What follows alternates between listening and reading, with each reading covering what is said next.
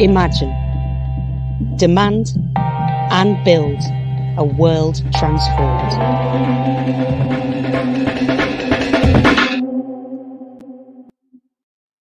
Hi everyone and welcome to TWT 2020 and the talk, The Rent is Too High.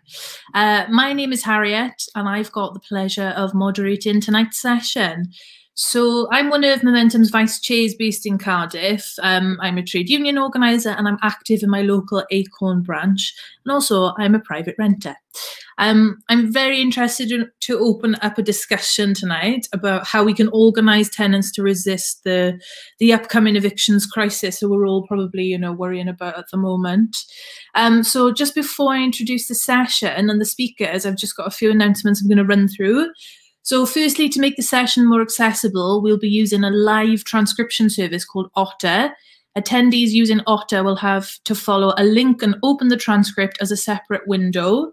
The link will be shared in the chat box by the tech volunteer in a couple of seconds. If you're having any difficulties, please message the tech volunteer on the chat. And secondly, as I'm sure many of you are aware, TWT is free for all, but is only made possible by the contributions of our supporters.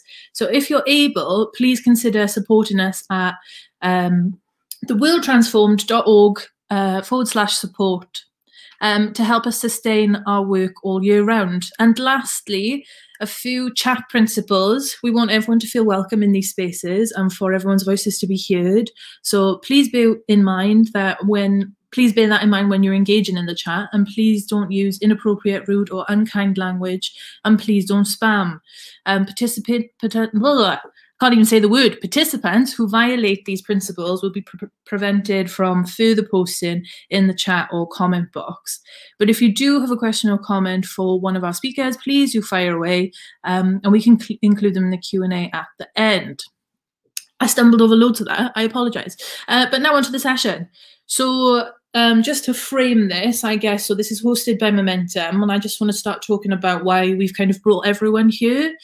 As many of you will know, Momentum has elected a new NCG, and we aim to get Momentum into communities and campaign on the issues that members are most affected by. So that's one of our key strategies as an NCG going forward. And this is where we wanted to direct our focus towards the housing and eviction crisis. So very, very briefly, I'm just going to run through what Momentum want to do and why we're here today. So firstly, if you're a Momentum member, we want to, number one, encourage members to join and get active in their tenants' unions. And that's why we've invited the tenants' unions along today to speak about their work.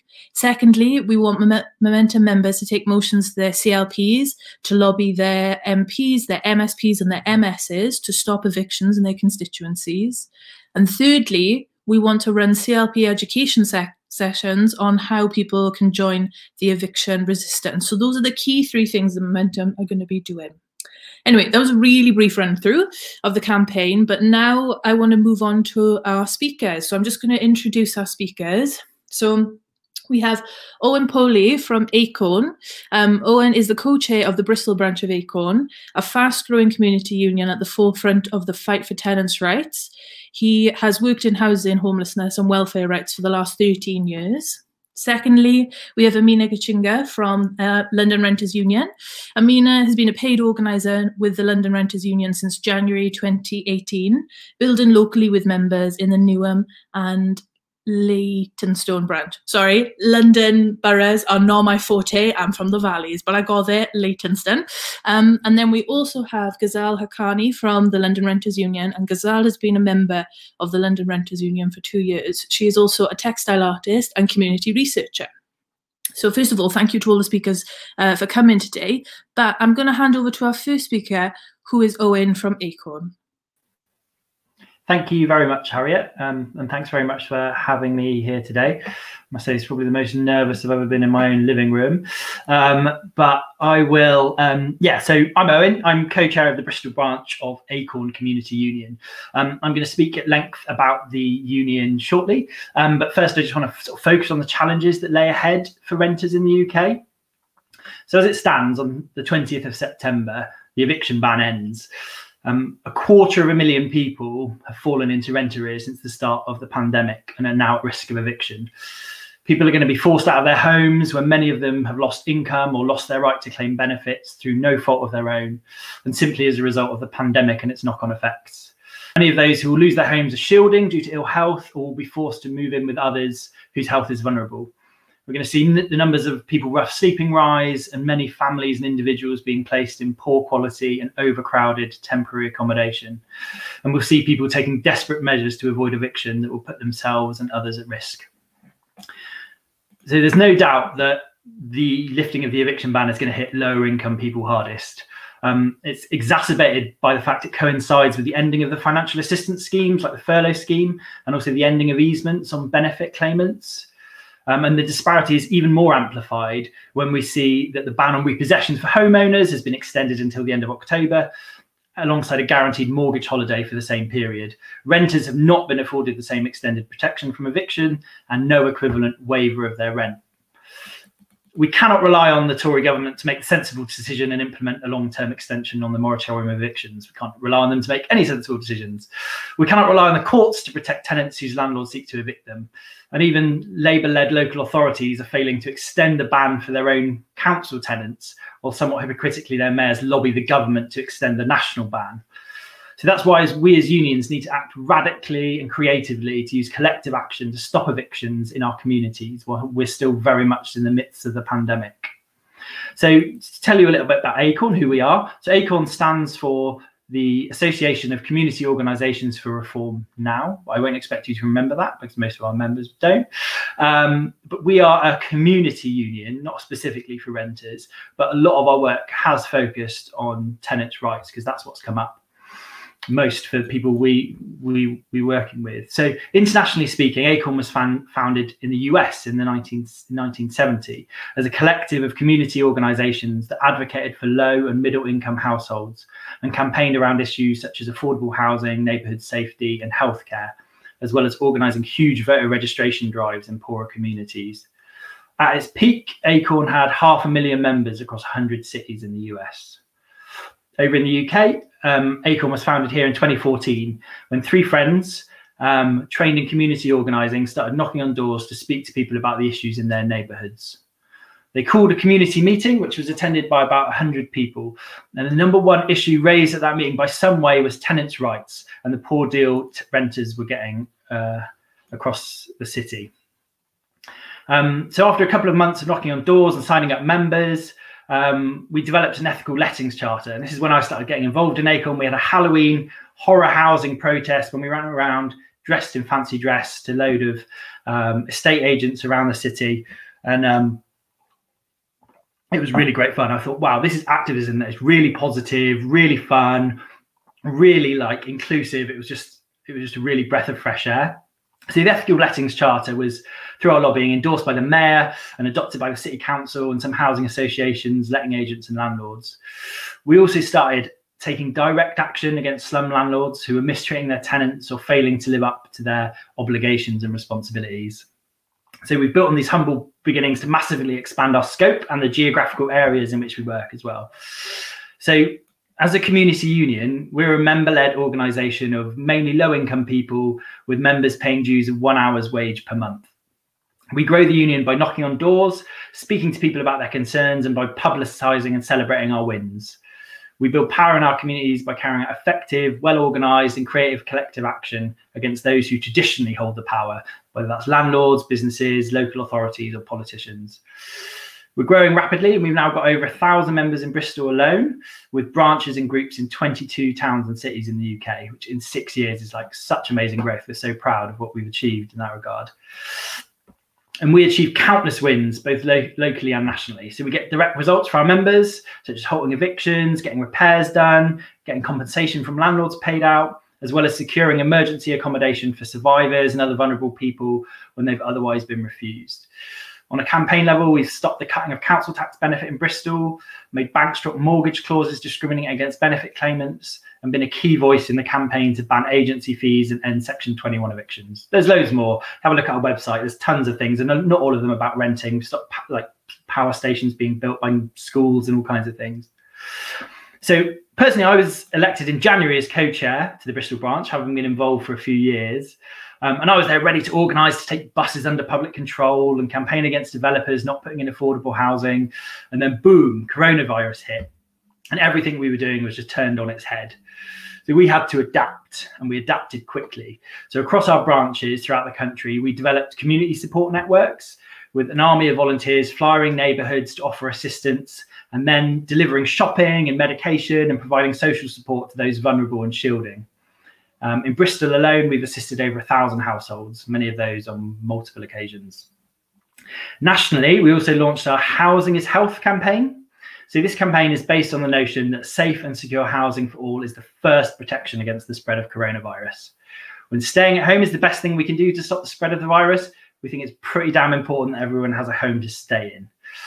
So the campaign has 6 demands.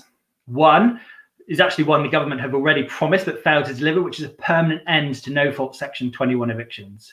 Outside of the ban times, it's Section 21 evictions are still the biggest cause of homelessness. So the government's still to deliver on that. Secondly, a rent waiver for the duration of the crisis. And this is really important. It means that any rent arrears accrued as a result of the crisis can't be expected or included in any future grounds for eviction. You know, you can keep kicking the can down the road and pushing the eviction ban back, but ultimately the arrears situation is going to be the same. We want a waiver of those arrears. 3, to scrap current evictions. So landlords should have to start the process for any paused evictions from scratch once the ban on court proceedings is lifted. 4, protect mortgage holders. So a government legislated mortgage and interest payments freeze during the crisis with protection from repossession. So not just renters, we also do lobby for homeowners as well.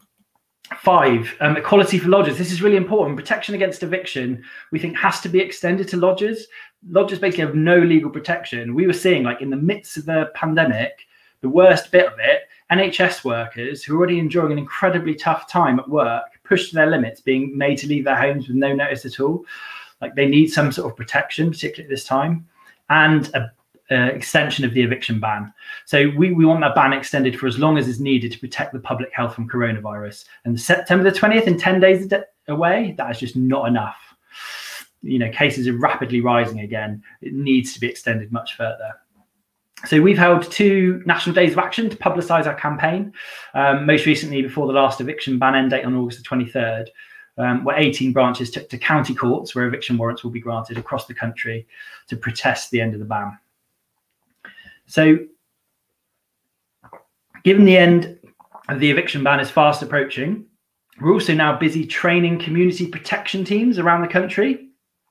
So these teams are mobilising to protect their neighbours from the COVID-19 crisis through direct action. And that's principally by resisting evictions. And that's whether illegal or legal. There's going to be a lot of illegal evictions, a lot of legal evictions. Either way, they're immoral and not in the interest of public health at this time, so we will be resisting all of them.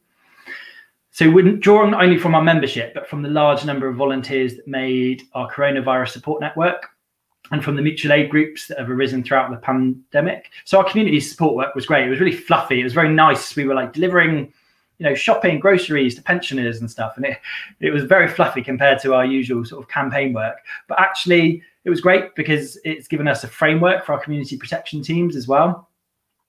So the community protection training is taking place both in person and online. So it's going to be raising people's confidence, building knowledge of possession proceedings, and we're using role play to simulate the various scenarios that may happen during an attempted eviction. The eviction resistances themselves are going to be well organised, with alerts going out to local teams and with team members taking on a range of specified roles to ensure that we have the edge over landlords and bailiffs. We've already learned a great deal from previous eviction resistances, and we'll continue to build on each resistance to make sure the next one is even more successful. It's so amazing when you help your community members, your fellow community members, not get evicted. It's so rewarding for members. It's obviously hugely beneficial for the person you're protecting. So on Saturday, the 19th of September, we're going to be running community protection training in loads of towns and cities across the UK throughout the day. So we've got several sessions. So we're going to have simulated evictions taking place outside members' houses with the role play that I kind of mentioned before. So if you're around, you don't have to be a member, but if you're around, get in touch with your local Acorn branch and get involved and get trained up. Finally, last couple of things just to say is please sign our Housing is Health petition. We'll share the link to our website on the end. So link to that. And also, if you want to be part of a union that effectively fights for its communities, wins for its members, and has a lot of fun doing it, then join Acorn. Thank you. That was a great way to end. Thanks, Owen. I think you kind of mentioned that like Acorn felt like a breath of fresh air for you, and I definitely can say that many of other comrades on the left felt the same, that tenants union organising at the moment really does feel like, you know, the direct action that we need in our communities. Anyway, so thank you for that. We can come to that a bit more later in the questions. So I'm just going to hand over to Amina from London Renters Union now. Hello, everybody.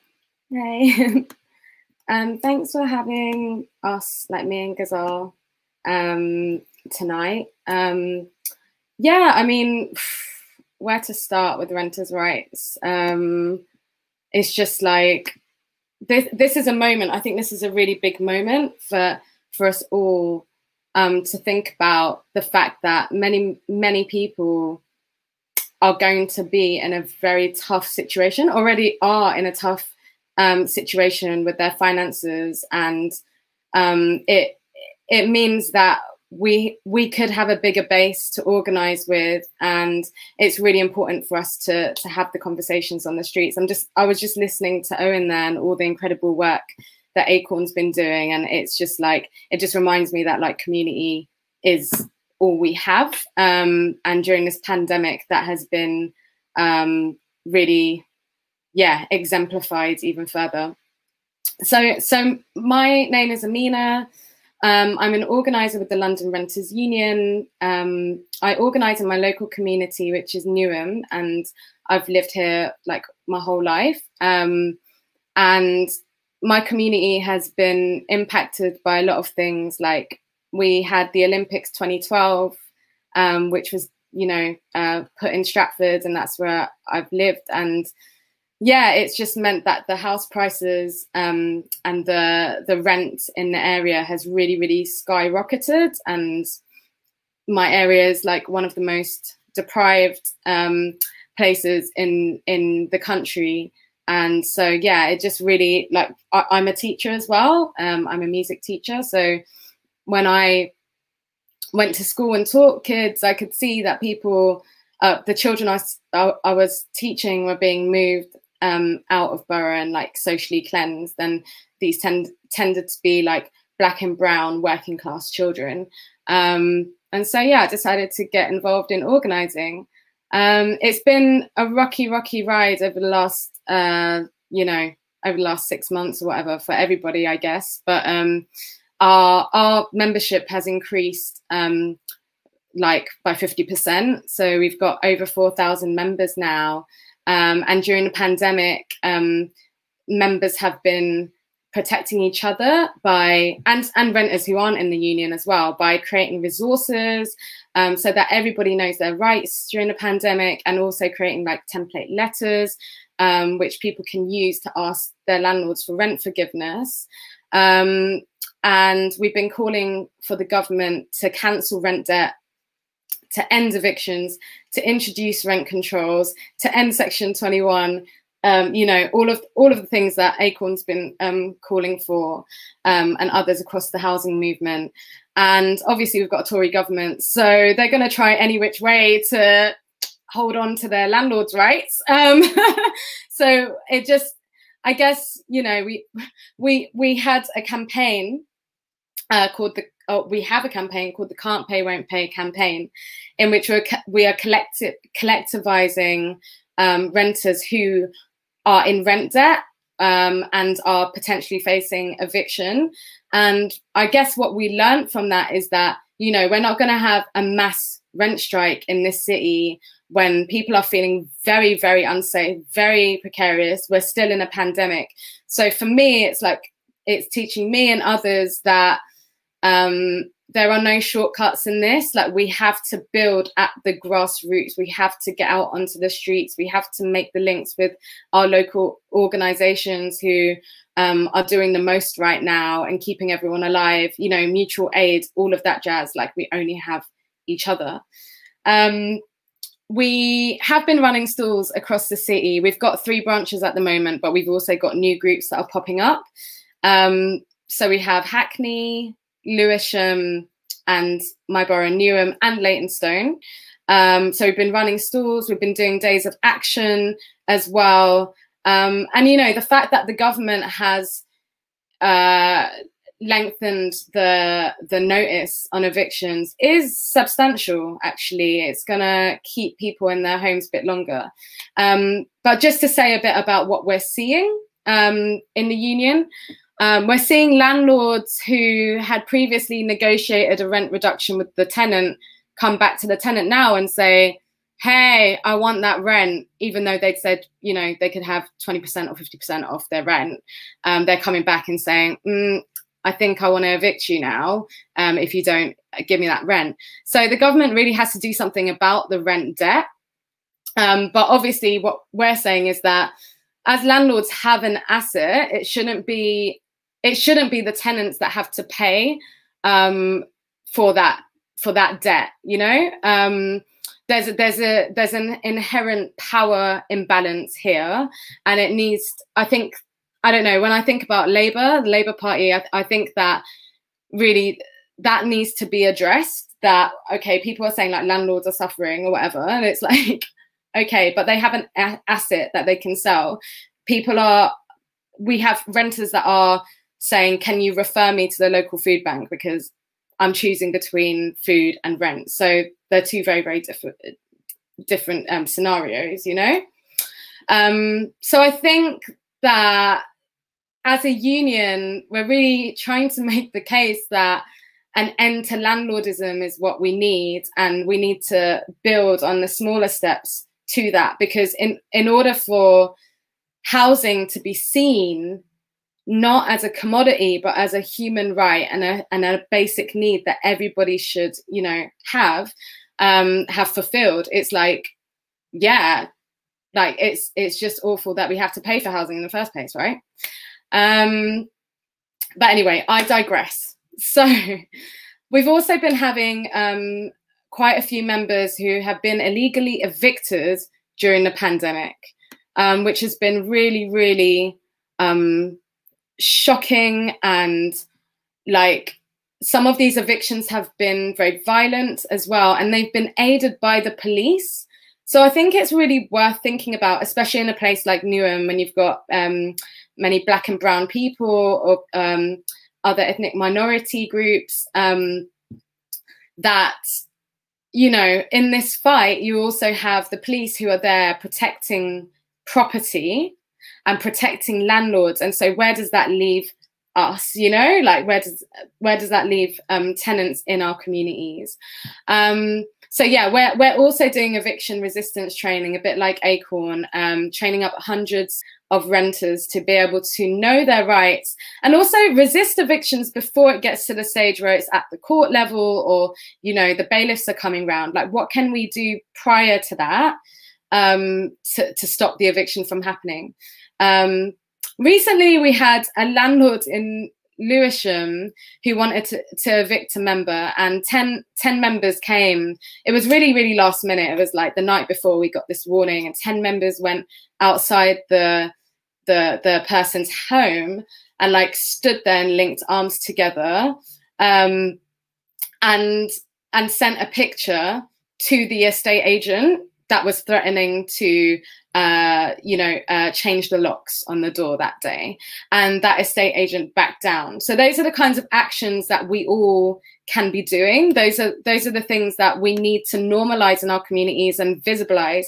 And they're also the experiences that really transform people's thinking around what we can do together in communities, because there's an inertia, right? There's like a deep inertia because we're living in this capitalist system that has permeated everyone, like this disempowerment. And so really what we want is mass participation. And the way that we do that is we get people into meetings, but we also take action, and we look at how what people think needs to be done about something, and to enable people to have the agency, or think that they have the agency to do something about a problem that seems so overwhelming when we look at it from an individual point of view.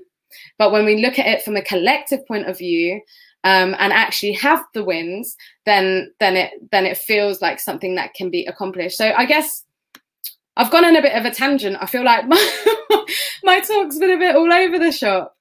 But I guess as an organizer, I'm thinking really deeply about what participation looks like, because when our unions have mass participation and spaces where people can feel joyful, can feel like this is something I want to do with my time because it meets my interests and my needs for human connection, or, you know, or whatever. This is a way I can be in the struggle, you know, and that's how we need to be thinking about building and organizing. That's what we're trying to do in LRU. So please, yeah, if you're in London, please join LRU. You can sign up online. You can come to our Get Active training, where you learn more about the union and how you can get involved. You can come to eviction resistance trainings and get really stuck in to being part of this solidarity movement of gorgeous, wonderful people making stuff happen across our city. Thanks, guys. Thanks, Amina. And I think you raised something that's like, it makes me want to cry. It's so beautiful. The idea that like people that might not come from, say, a trade union family or had experience of workplace organizing and knowing that solidarity that can be built for them, being thrown into a terrible situation. And then suddenly I'm 10 people outside the door trying to support them. Like, oh, it's so beautiful. Like, oh, the work you guys do is, yeah. Anyway, I'm going to get upset. I'm going to cry, Harriet. You know I do it all the time. It's fine. Okay. I'm going to pass on to Ghazal now. Thank you so much, Amina.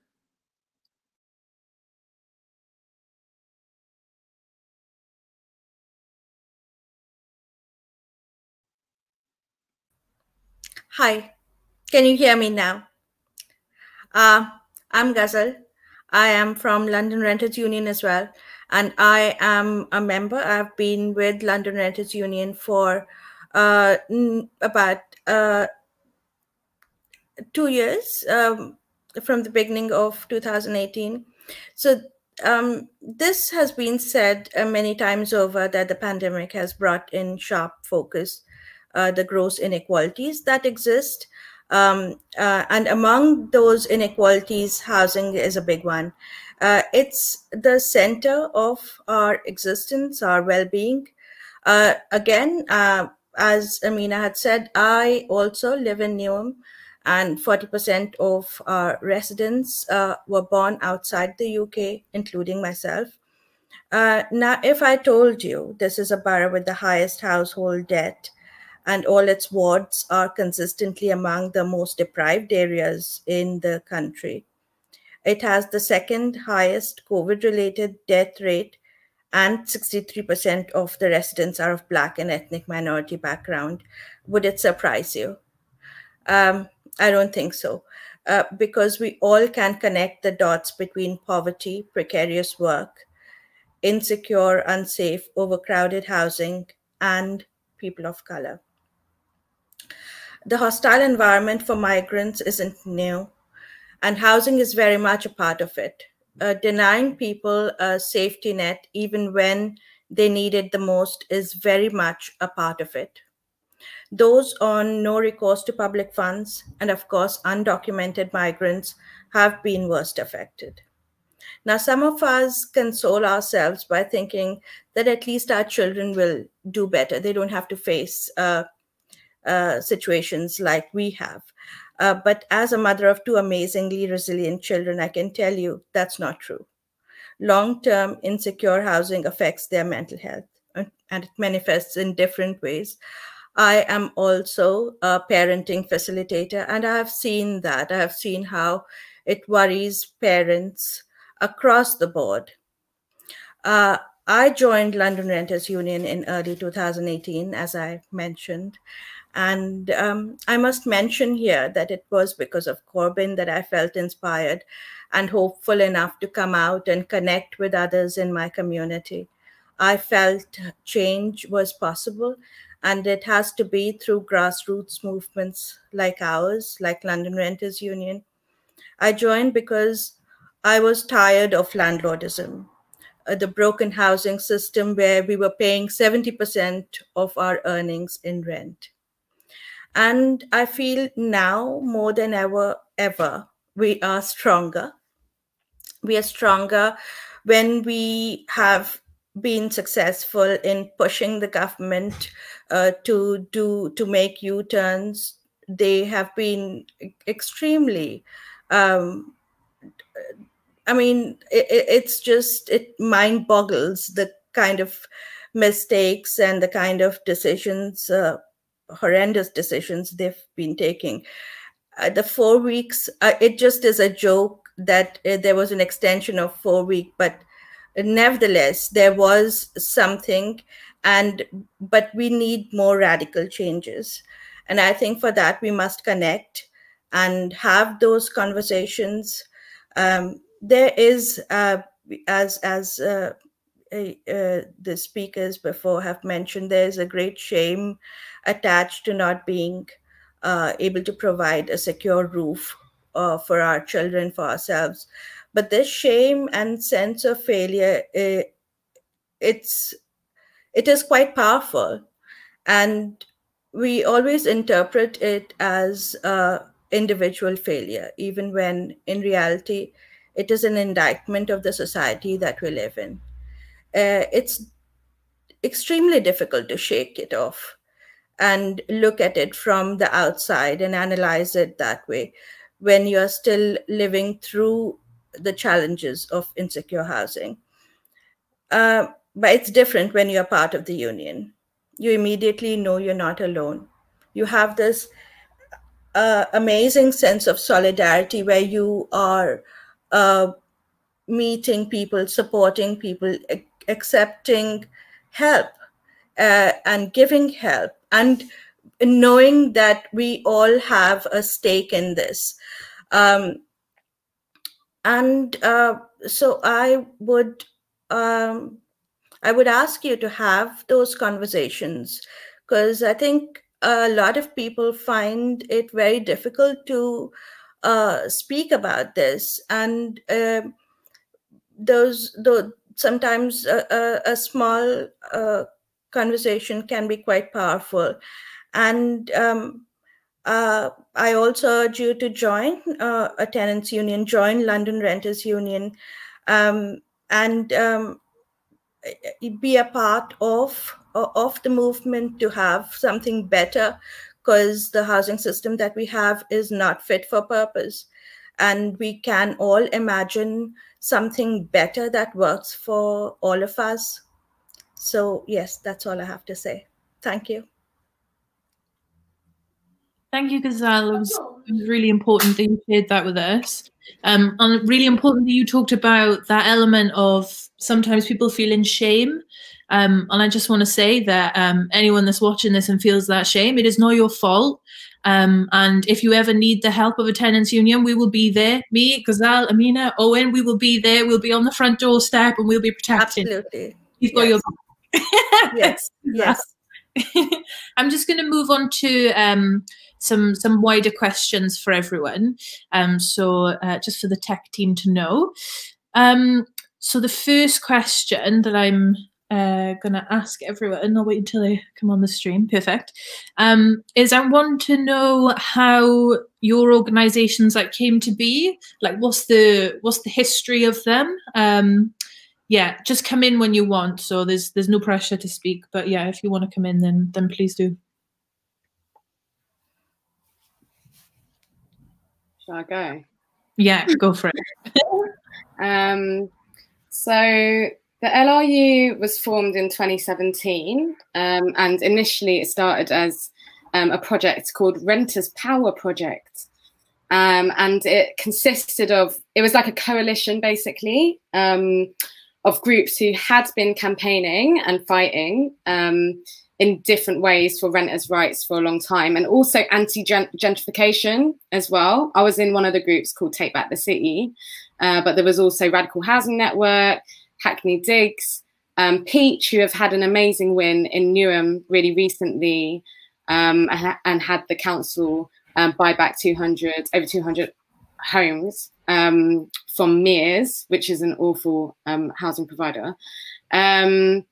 And also Rent Strike as well. So these groups came together and thought that, yeah, we need to build a bigger, like London-wide membership-based organisation in order to build power and win on a large scale. Yeah.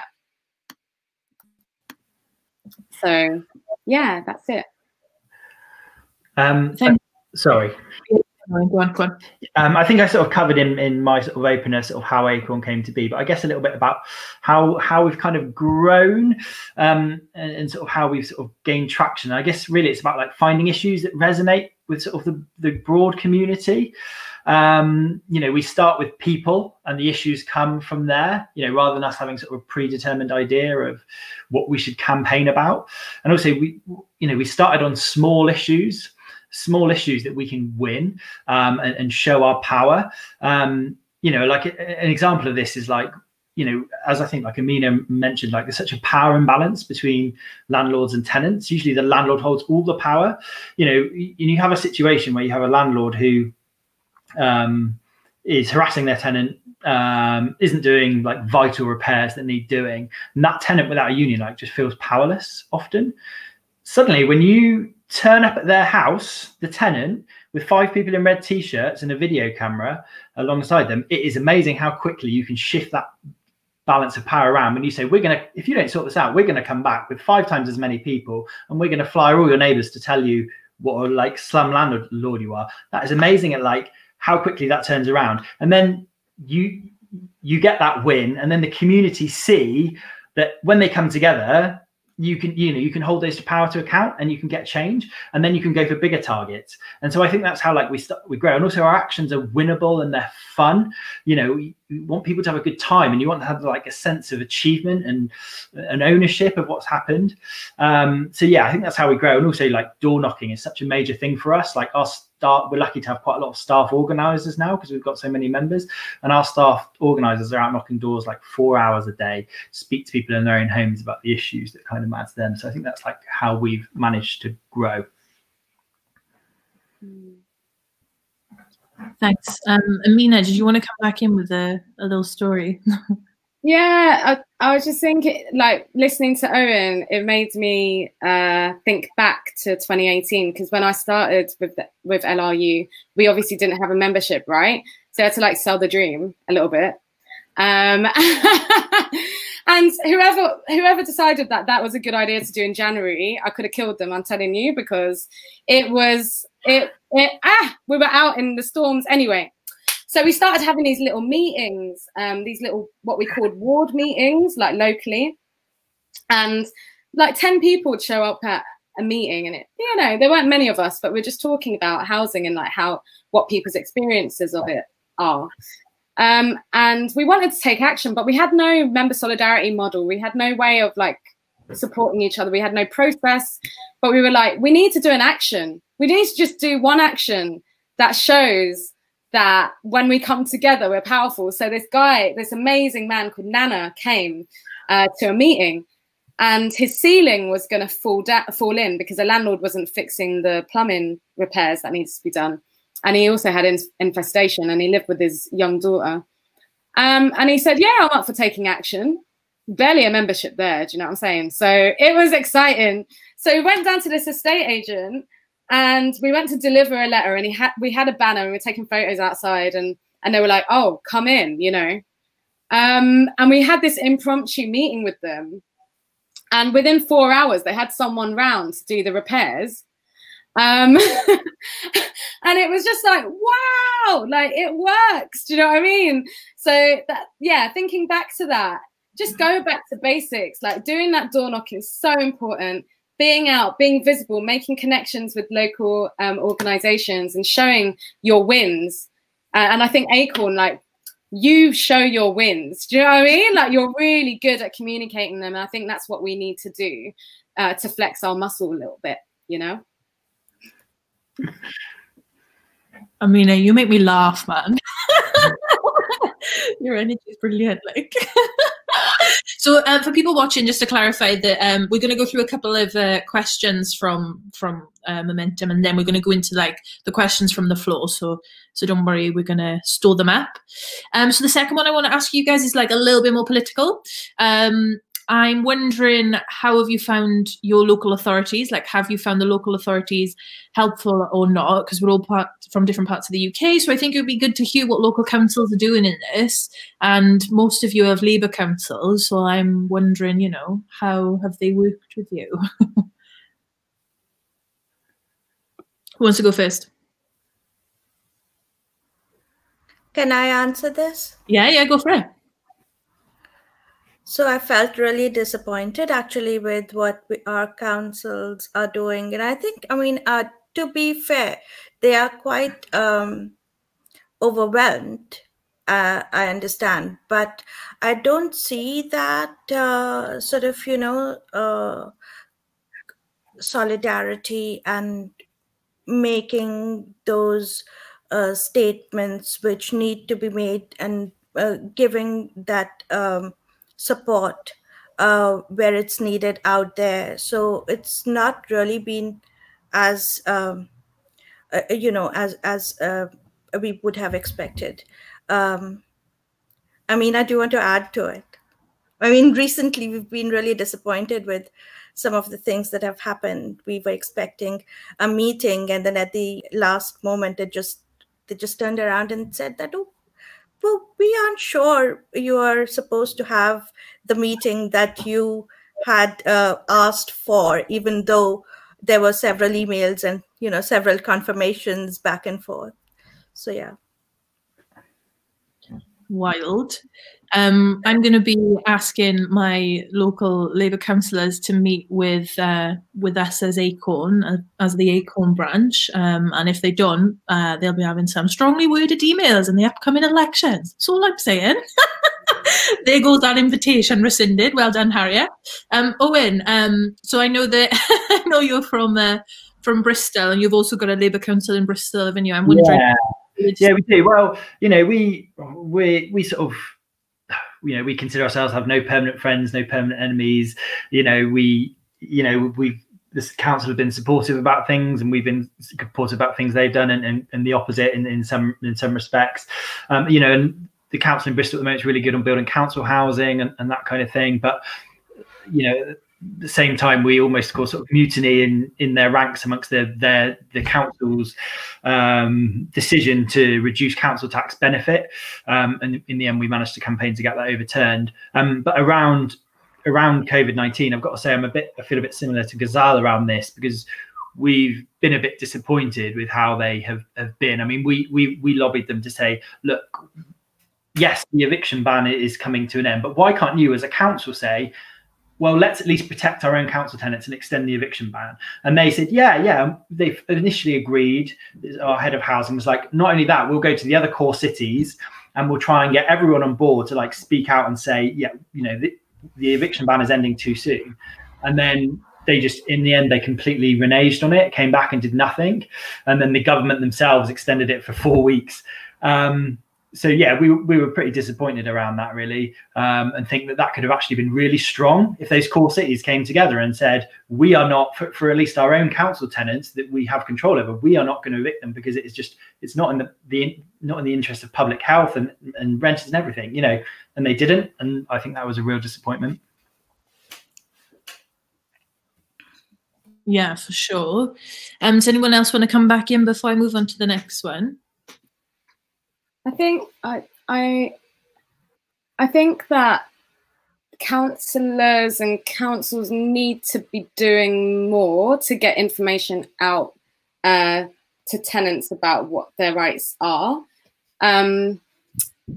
But also, I think that like some politicians need to speak out about the power imbalance between landlords and tenants, because I think what we're facing sometimes when we're in meetings with certain politicians is it's like, well, the landlords are struggling too. The landlords are in a pandemic too. And it's like, please, like, can you listen to the experiences of tenants who are literally often choosing between food and like paying the rent? So I've got like midges, I don't know why. So it's just like that power imbalance still isn't there. It's like tenants and landlords are like this. And we recently found out that our council has met with the landlords, local like hubbub, whatever you want to call it, before. Sorry, I don't know the name, but before us. And it's like, why? Like, why do you do that? Like, why do you do that? Don't do that. Like, we've got so much poverty in our borough, and that is because of the rigged housing system that favors investors and developers and landlords. So we need change, please. Like, can you put out a public statement? Can you write about how it's impacting people? Even if you don't have the powers of central government, you can be calling for more. Yeah, for sure. And I think it's really important, actually, that we speak confidently about the power imbalance that you've just described, because it is one of the biggest comebacks that we get. And I just want to rep John McDonnell as being a good politician who speaks out about this a lot. So I just want to rep him there. But also the Landlords Association meets with Welsh Government quite regularly, Labour Government. Moving on swiftly. So question 3, this is also a really political one that I want to ask as well, because this is TWT. So I want you guys to imagine you're going into a meeting with Keir Starmer tomorrow. And what is going to be the first thing that you ask of the leader, the Labour leader? Who would like to go first? To speak out, to say something, to... Yes. Yeah, I mean, you know, maybe flip the back of his membership card and see what the party is about. Who is it for? What is the idea? What has given, you know, what are the core ideas of it, and stand for it. You know, stop the silence. So yes, that's really what I have to say. Yeah. Ghazal, I would not want to mess with you. Does anyone else want to come in? What would you say? What's your thing?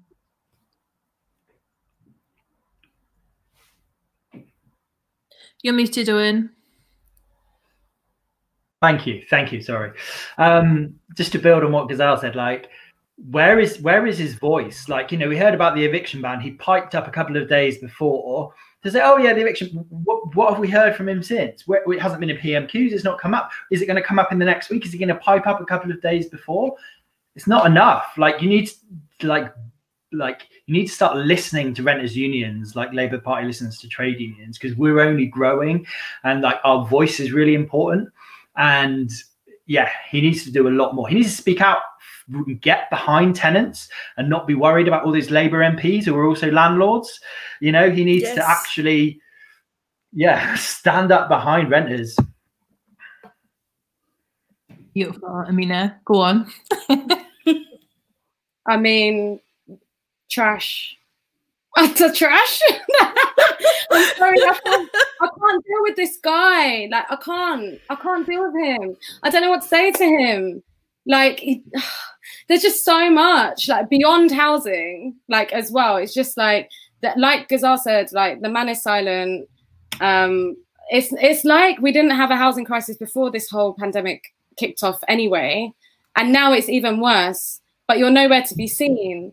And the landlordism within the party is a huge issue. Like, we've got bare councillors, sorry, I'm getting street, but we've got loads of councillors in our borough who are landlords. So how are they ever gonna fight for tenants' interests when tenants are obviously going to be poorer than landlords? Like, I have nothing to say to the guy, because I think he should just defect to the Lib Dems or something, because that's where he belongs. So the Ghazal's off. So the full question, I'm just wondering in terms of like movement building, so people will be watching from different parts of the country. I'm wondering like how much you as different unions speak to one another.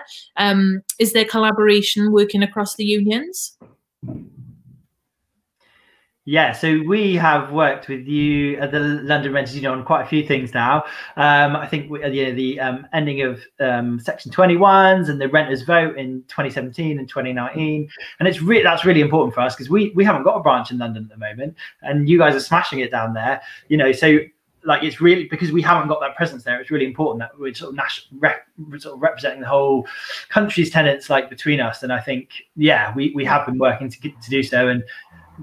Have been working together and will continue to do so. I mean, you guys are just hearing you speak today are super inspiring, and I just definitely gonna keep working together. Yeah, that's good to hear, isn't it? No, it's true, Owen. It's been really good. Like, we've co-written letters to the government. We've done actions on the same day or over the same weekend, you know, outside the courts and stuff, and to know that that is happening across the country, because don't get it twisted, I am one of those people that is like, once I get out of the M25, I don't know where I am, but I know that Acorn is out there doing the most. So it fills us with so much hope that we've got this coordinated, like we've got demands that are, you know, mostly the same, and that is really, really important to have that strong voice across the country. Yeah. You can tell I really come to London because I couldn't even say Leytonstone earlier.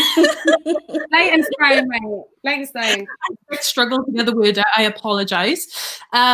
So the last question I'm going to ask before we open it up to the questions from the floor is, I kind of want to end on a little bit of a high. So obviously this is a terrible situation and a terrible low for us in the housing movement at the moment. I'm wondering if you can see any hope from this moment to try and build in those radical ideas into the way our economy functions, because so many people are going to suffer there that hopefully they won't stand for this again. So I'm wondering, you know, whether you think it is a high or could be a high. You want to go first, Owen? Sure. I think this is an absolutely massive opportunity for us to grow and build power. Like we've seen, like since the start of the Corona crisis, our membership like shoot up much more than it has before. And as the recession kicks in and people face even greater issues, we have to take it as a horrible time, but we have to take it as an opportunity to grow. I think there is a lot of hope, and it's an amazing what you can see communities do in the worst possible times. Like the way communities came together during the height of the crisis of the coronavirus was absolutely amazing. It was so inspiring, and just like brought communities together in ways that I've never felt before. I now know everyone on my street. We have a WhatsApp. We share food all the time. It's absolutely incredible. Like we have to build on that, and we will. Amazing. Yeah, go on. I just think that it's, although it's called radical, but yes, these are ideas that I think their time has come, and we need to convince people, and we need to get people to join us and speak together with us, so that we can bring the changes that have been long overdue. Yeah. For sure. Amina, do you want to come in? Yeah, of course. We have to practice hope. You know what I mean? You have to practice being hopeful. I don't know who said that, but it wasn't me before. I've nicked that from someone. I can't remember who. But you have to practice it, because, my Lord, like the way everything that's been going on, you know, whether it's Black Lives Matter, the pandemic, everything has been very, very overwhelming. But like Owen said, you know, it's been really inspiring to see people just really link up in these times and offer solidarity to each other. I think we need to take this opportunity, though, to think about how we engage with people who aren't already politically active. So what is the impact of the language you are using when you are engaging with someone who is very like skeptical? Yeah. How do we skill each other up to be able to have someone step into their agency, and we can all be responsible for that? I don't know if that makes sense. Like the way that we describe the union, you know, oh, the union's doing this. It's a big organization, but it's like renters are supporting other renters to do these amazing things. You need to be a part of it for us to be stronger. And that will help you, and that will help, you know. So really, like, I think there's an opportunity, but I also think we need to be we need to be politicized with it, or political with it, but in a way that it doesn't, we're not ramming ideology down people's throats, because that sure does turn me off, you know? So hopeful, but I want to get skillful as well. Do you get me? That's a great line. Love it. I'm going to jump to the questions from the floor now. So, so this is the first one. What impact will the ban on 6 people plus have on eviction resistance direct action? I'll open it up to you. Right, if I start speaking to that, yeah, it's something we really need to consider. It's not going to stop us. Something we've been, because we, you know, obviously we took sort of a long time out of doing direct actions when Corona was, you know, when the lockdown was at its strictest, and we have started doing actions again now. And at every action we have social distancing coordinators to make sure people are socially distanced, and you know, everyone wears masks, and we're really hot on it. And ultimately those eviction resistances are going to need to have more than 6 people, and that's going to happen. So we will take it into consideration, but it's not going to stop us resisting evictions, because it's too important. And you know, 6 people is you know, sometimes it's not going to be enough. Does anyone else want to come in on that? I guess Ghazal, I feel that we're quite in a similar position, right?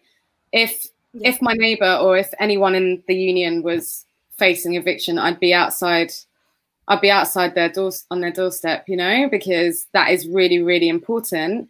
But obviously we need to try and figure out some safer ways to do things. I don't know, bit of rope between us, who knows? Like we need to get creative for sure. So yeah, not all of these answers have been figured out, and things are changing all the time. This government is moving mad.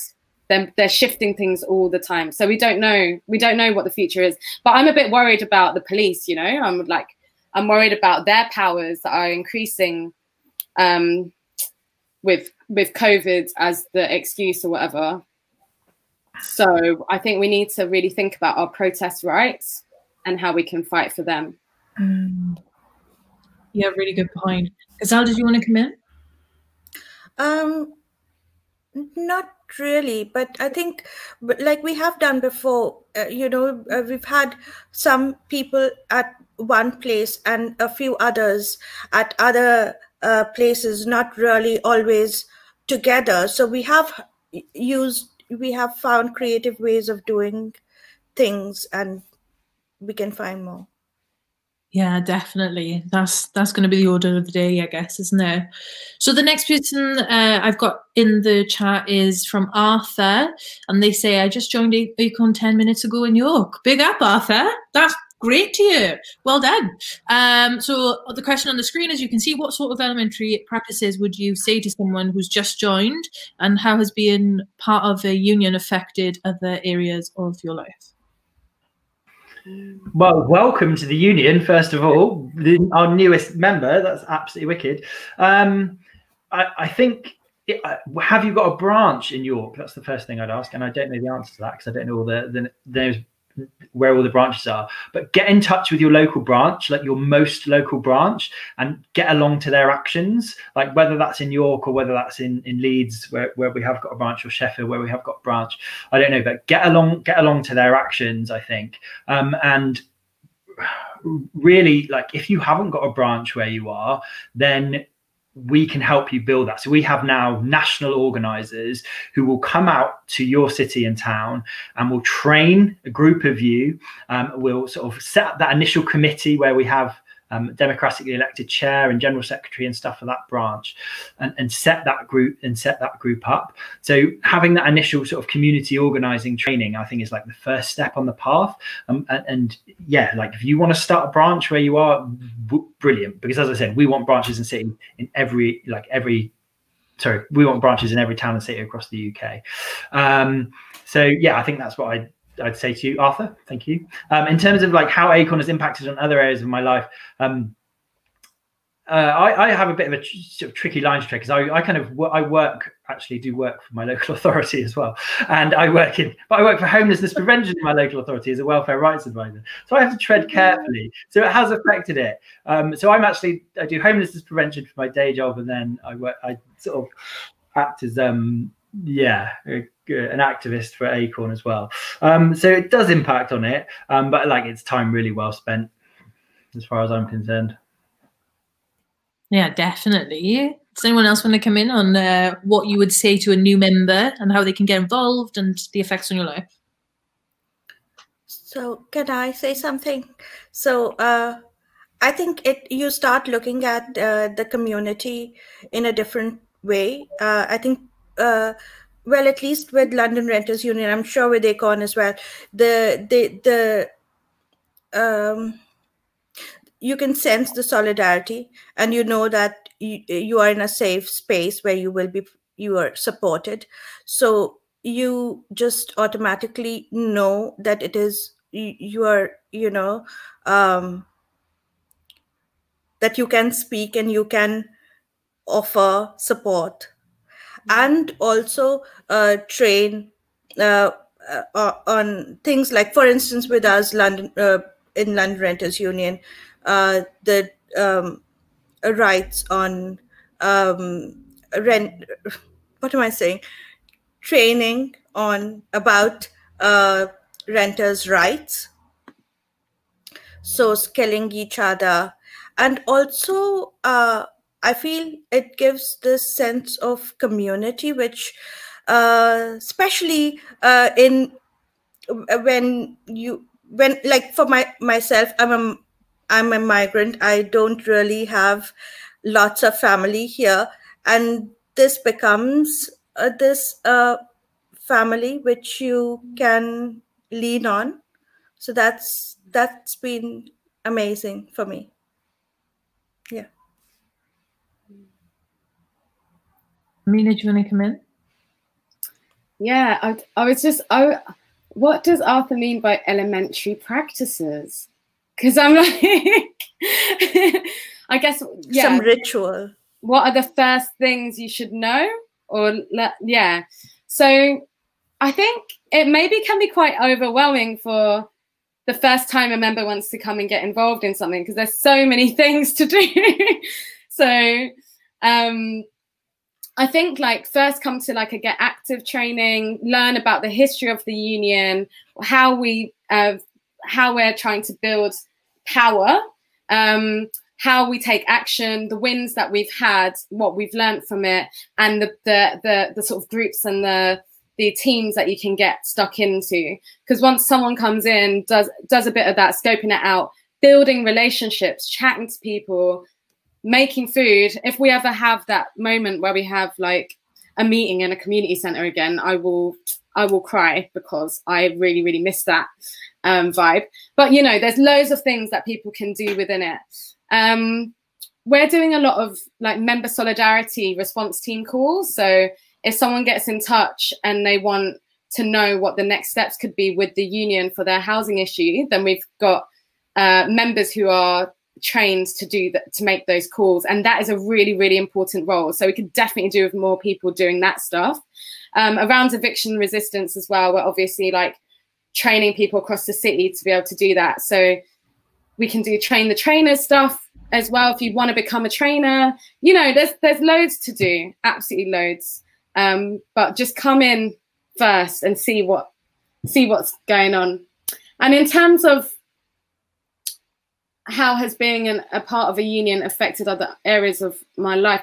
I'm just over. I just love the people there, innit? Like, I feel really enriched with the relationships that I've built with people like Ghazal, and that feeling that that community vibe cannot be replaced. It's a huge part of my life. I have a lot of love for people, and they give me a lot of love as well. So that's affected my life. Yeah. And sorry.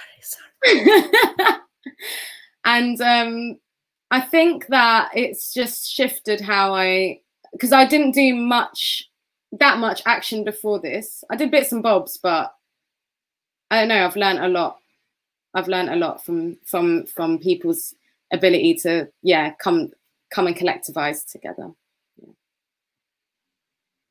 That's beautiful. Do you know what? When I heard about the really sad passing of Michael Brooks, I didn't really know who Michael Brooks was, and I did some Googling and went on YouTube and like listened to some of his stuff. And it's something that you've just said then, Amina, about like the love for other people is where like our activism, I feel like, often should come from and gets missed. So I'm trying to like practice that myself at the no one wants to know about me. Don't know why I'm saying that, but anyway. Next question. So here we go on the screen. Should councils be allowed to sell existing housing stock to social tenants? Who wants to come in? I'm happy to give my opinion on that. So my answer is no. I think we need more social housing, not less. The selling off of social housing stock has just been absolutely awful. And when you look at the housing lists, the social housing lists in places with places like London and Bristol, there are people who are in desperate need of housing who are just not going to get it because they're deemed to be of lower need, and there's just no chance of them getting the social housing that they require. So we need to not sell off us to social housing stock. We need to not expand that to housing associations as well. And we need massive widespread building of social housing across the country. At the same time, I don't bemoan any social housing tenants who want to buy like their house. Like, I'm not in any way placing the blame at the tenants' feet. Like, I would want to do that. My parents did that where they were in a council house and they did it. I don't bemoan that for 1 second, but we need a better system, where house prices should be lower because we haven't got landlords buying up, huge amounts of stock to have, slum landlords with hundreds of properties. Like, there are things that we can do to get those sort of people on the housing ladder that doesn't involve them buying social housing stock. Anyone else want to come in? I agree with everything Owen said. And like, I think about my housing history, and the fact that,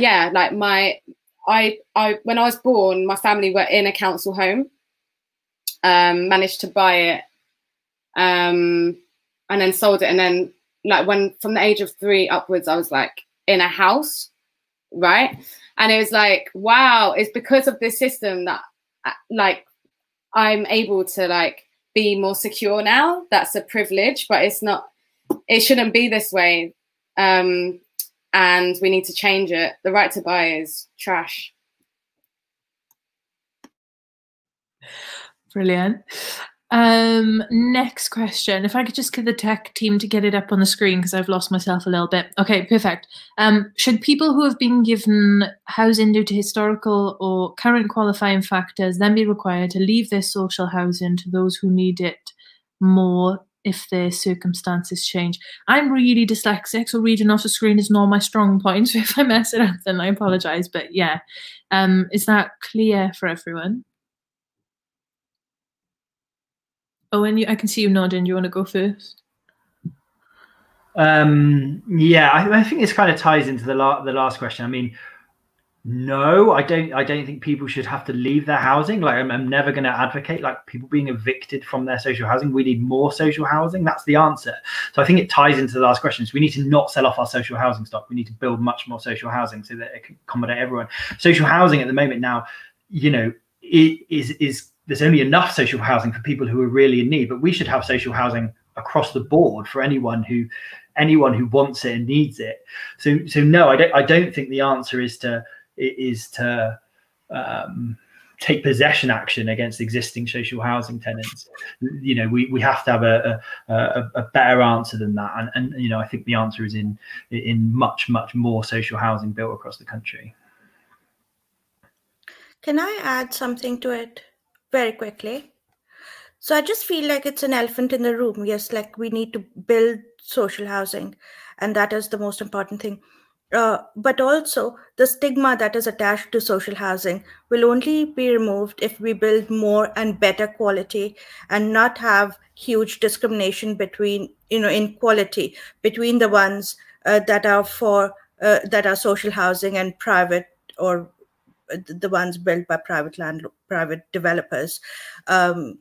So yes, it needs a big overhaul. And can I also just quickly say that George Clark's programs and the one about Venice was amazing. And I don't know why we can't do that. I'm sure we can do that. I'm sure UK can do this. Yeah. Thank you. If I could just get the tech team to put the next one up, because I'm getting a bit confused. There we go. How public facing should people active in renters unions be? And is there a risk of repercussions from landlords? Really good question. Who wants to take it? Ghazal, do you want to go? I didn't understand the question. How public facing should people active in renters unions be? Is there a risk of repercussions from landlords? So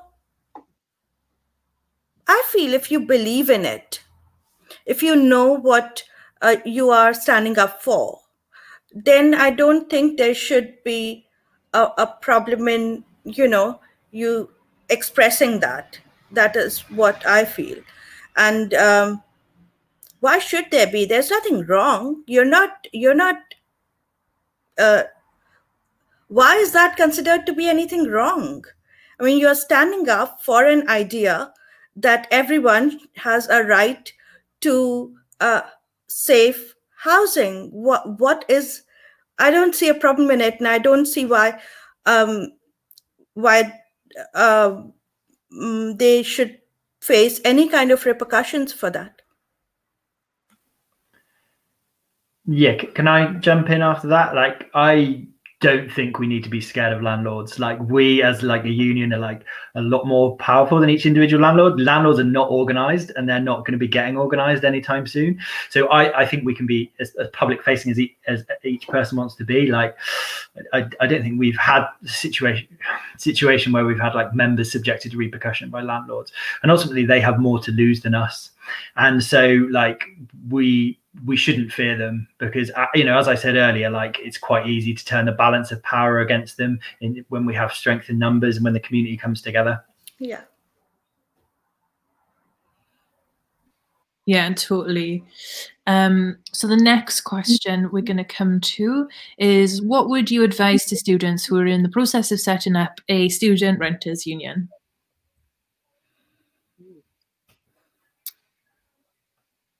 Oh, I'll just be putting this. Okay, cool. I guess be visible on your campus and get chatting, and more importantly, listening to all of the students and their housing issues. So just asking, you know, hey, like, what are you finding with the quality of your housing? Like, are you happy? You just moved in? Do you think you're getting a good service for your money? And most probably they'll say no, and you'll be like, okay, can I take your name and your number down, please? And can we go for a cup of tea? And can we have a 1-to-1? And yeah, so like in community organizing, there's a tool we use, which are 1-to-1s. And it helps you to understand someone's perspective, or like someone's intentions and motivations for wanting to do something, like being in a union. And then you can find out if you can work together or take action together, and then what you want to do moving forward. So I build really slowly, and get some really good relationships going on, then build up to a meeting, and then like discuss what you want to change, and then keep doing the outreach alongside that process, and build and build and build until you've got enough people, and then do like a structure test of like how many, you know, people pledging that they'd go on strike kind of thing. Do you know what I mean? Yeah, do it. I love the peak organizer speakers coming out. Love it, Amina. The structure test, the one-to-ones. Owen, I saw you unmute. Did you want to come in? What Amina said basically, and just like start off with small actions against landlords and celebrate those wins. Like that is so important to celebrate those wins. You get that win where you get a landlord to do repairs, give compensation, whatever. You tell everyone about it, and then more people will want to come and join the union so that they can have their issues addressed. Ghazal, did you want to come in? No? Okay. No, I think what Amina said was amazing and pretty complete. Wicked. So next question is, what is the direction we should take in rural areas? Most of what I have read about renters' unions and tenants organising have been in big towns and cities. Good question. Who would like to run with that one? I feel like my reality is so far removed, like from people in rural areas. So I don't even know what to say at this point, but like where there are people, there is power. So find your common thing that you want to fight on and discuss how you're going to do that together. I think, you know, when I look at rural areas and how they fought against, what's the climate stuff that's going on? King's North, what do you call it? Existence. Oh no, there's been like, what do you call it? The drilling in the ground. Fracking. Yes, fracking. The way that rural communities have come out and like fought. You can do it with housing as well, I'm sure, but I don't know how, because But where there is people, where there are people, there is power, and where you have shared common interests, you can still do it. I believe that. Owen, do you want to come in on rural? Yeah, I mean, I think that it's really important that you're not going in there with a predetermined agenda of what issues or whatever you want to push. It's about finding out what are the commonalities, what issues is it that drives people in those communities, and that is going to be really different to in urban areas. But it's all about listening. It really is, and you might ultimately you might find that some of the things are. I guess, there's going to be different political kind of elements to sort of a lot of rural communities' concerns, and that might not sit that comfortably. I don't know, but yeah, it's all about listening really, and finding out about the issues that resonate with people in those communities. I can even come in on this a little bit actually. So, like, rural poverty in Wales is a real big issue, and there are some protests coming up by an organisation called Undod. Anyone from Wales, check out Undod, and they're protesting against the trade bill that's coming up. And what they're doing is, I think this is wicked, all the farmers are getting together to protest the lowering of standards on the meat that they're selling across the country, etc. And they're protesting by just putting their tractors through the main streets. It's going to be brilliant. There's just going to be lines and lines of tractors across the country in a couple of weeks. It's going to be sick. I can't wait. Anyway, I should not be answering the questions. I'm the chair. So I'm going to move on. The last one is, I'll wait for it to come up. There we go. Amina mentioned the police aiding landlords with illegal evictions. How did you get about challenging this? Sorry. And the police? No,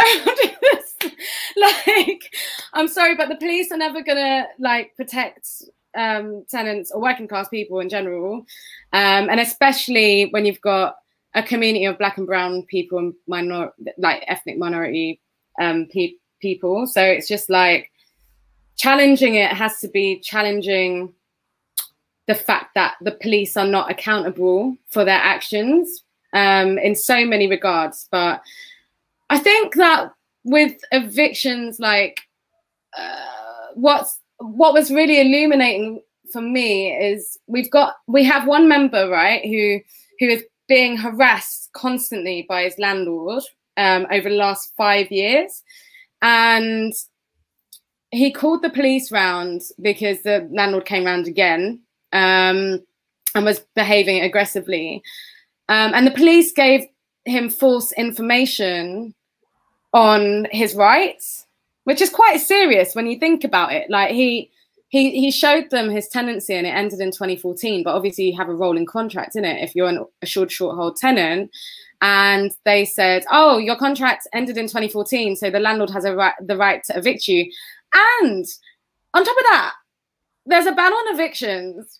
So even if you thought that was the case, there's a ban on eviction. So the police won't ever protect us. So it's up to us. I think this is like a cross, you know, when we look at Black Lives Matter as well, when we're saying Black Lives Matter, sorry, I'm bringing it in. We're also talking about this stuff. We're talking about everybody. We're talking about how the police need to be accountable for their actions. And that, yeah, it extends to this as well. So. Just add in a couple of bits there. Like we always have like a dedicated police liaison officer who goes and deals with the police, who's like trained and clued up and knows people's rights and, you know, like what the law is about stuff. But also we video everything, we document everything, you know. So we video every action we do. We take photographs so that we can hold the, or at least attempt to hold the police to account for if they're not following the law themselves. So I think that's really important because you're documenting that you're not the ones breaking the law there, and the landlord is. I mean, you know, we document it even if it's legal evictions, because we still police still shouldn't, you know, enforce entry when it's a county court eviction in no way. Exactly.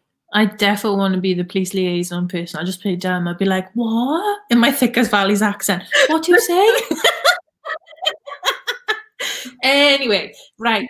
I'm going to start to bring this to a close, folks, because we've been going for a while now. But I just want to say thank you to all the speakers tonight for coming along and sharing their work and their stories with us. And to remind everyone watching, if you're a member of Momentum Number One, please check your emails for your links where you can sign up to the eviction resistance campaign. And also, everyone, join a tenants union. So we've already had one joiner in the chat. Like, why haven't we got 10 joiners in the chat? Come on, folks, everyone join a tenants union. Join Acorn or London Renters Union, respectively. And just before we go, a few last announcements. To continue the discussions, we have set up a dedicated space for our community forum. If you have already set up your account, you can click this link in the chat to find the relevant discussion to this event. So the link will go in the chat in a second. If you're registered for the festival, check your email for a sign-up link to the form. If you're unable to find a sign-up link, please email info@theworldtransformed.org. Also, remember, there are loads of events at TWT20 and they're filling up quickly, so be sure to register for any that you'd like to attend as quickly as possible. So make sure that you've registered for the festival at theworldtransformed.org/register, and then go to the individual event you'd like to register for on the programme. And finally, if you've enjoyed this session and would like to help us sustain our work throughout the festival and beyond, please do consider supporting us at theworldtransformed.org/support. So thanks everyone, thanks to all the speakers, and good night. View the full TWT20 programme and become a supporter today to help us deliver political education all year round at theworldtransformed.org.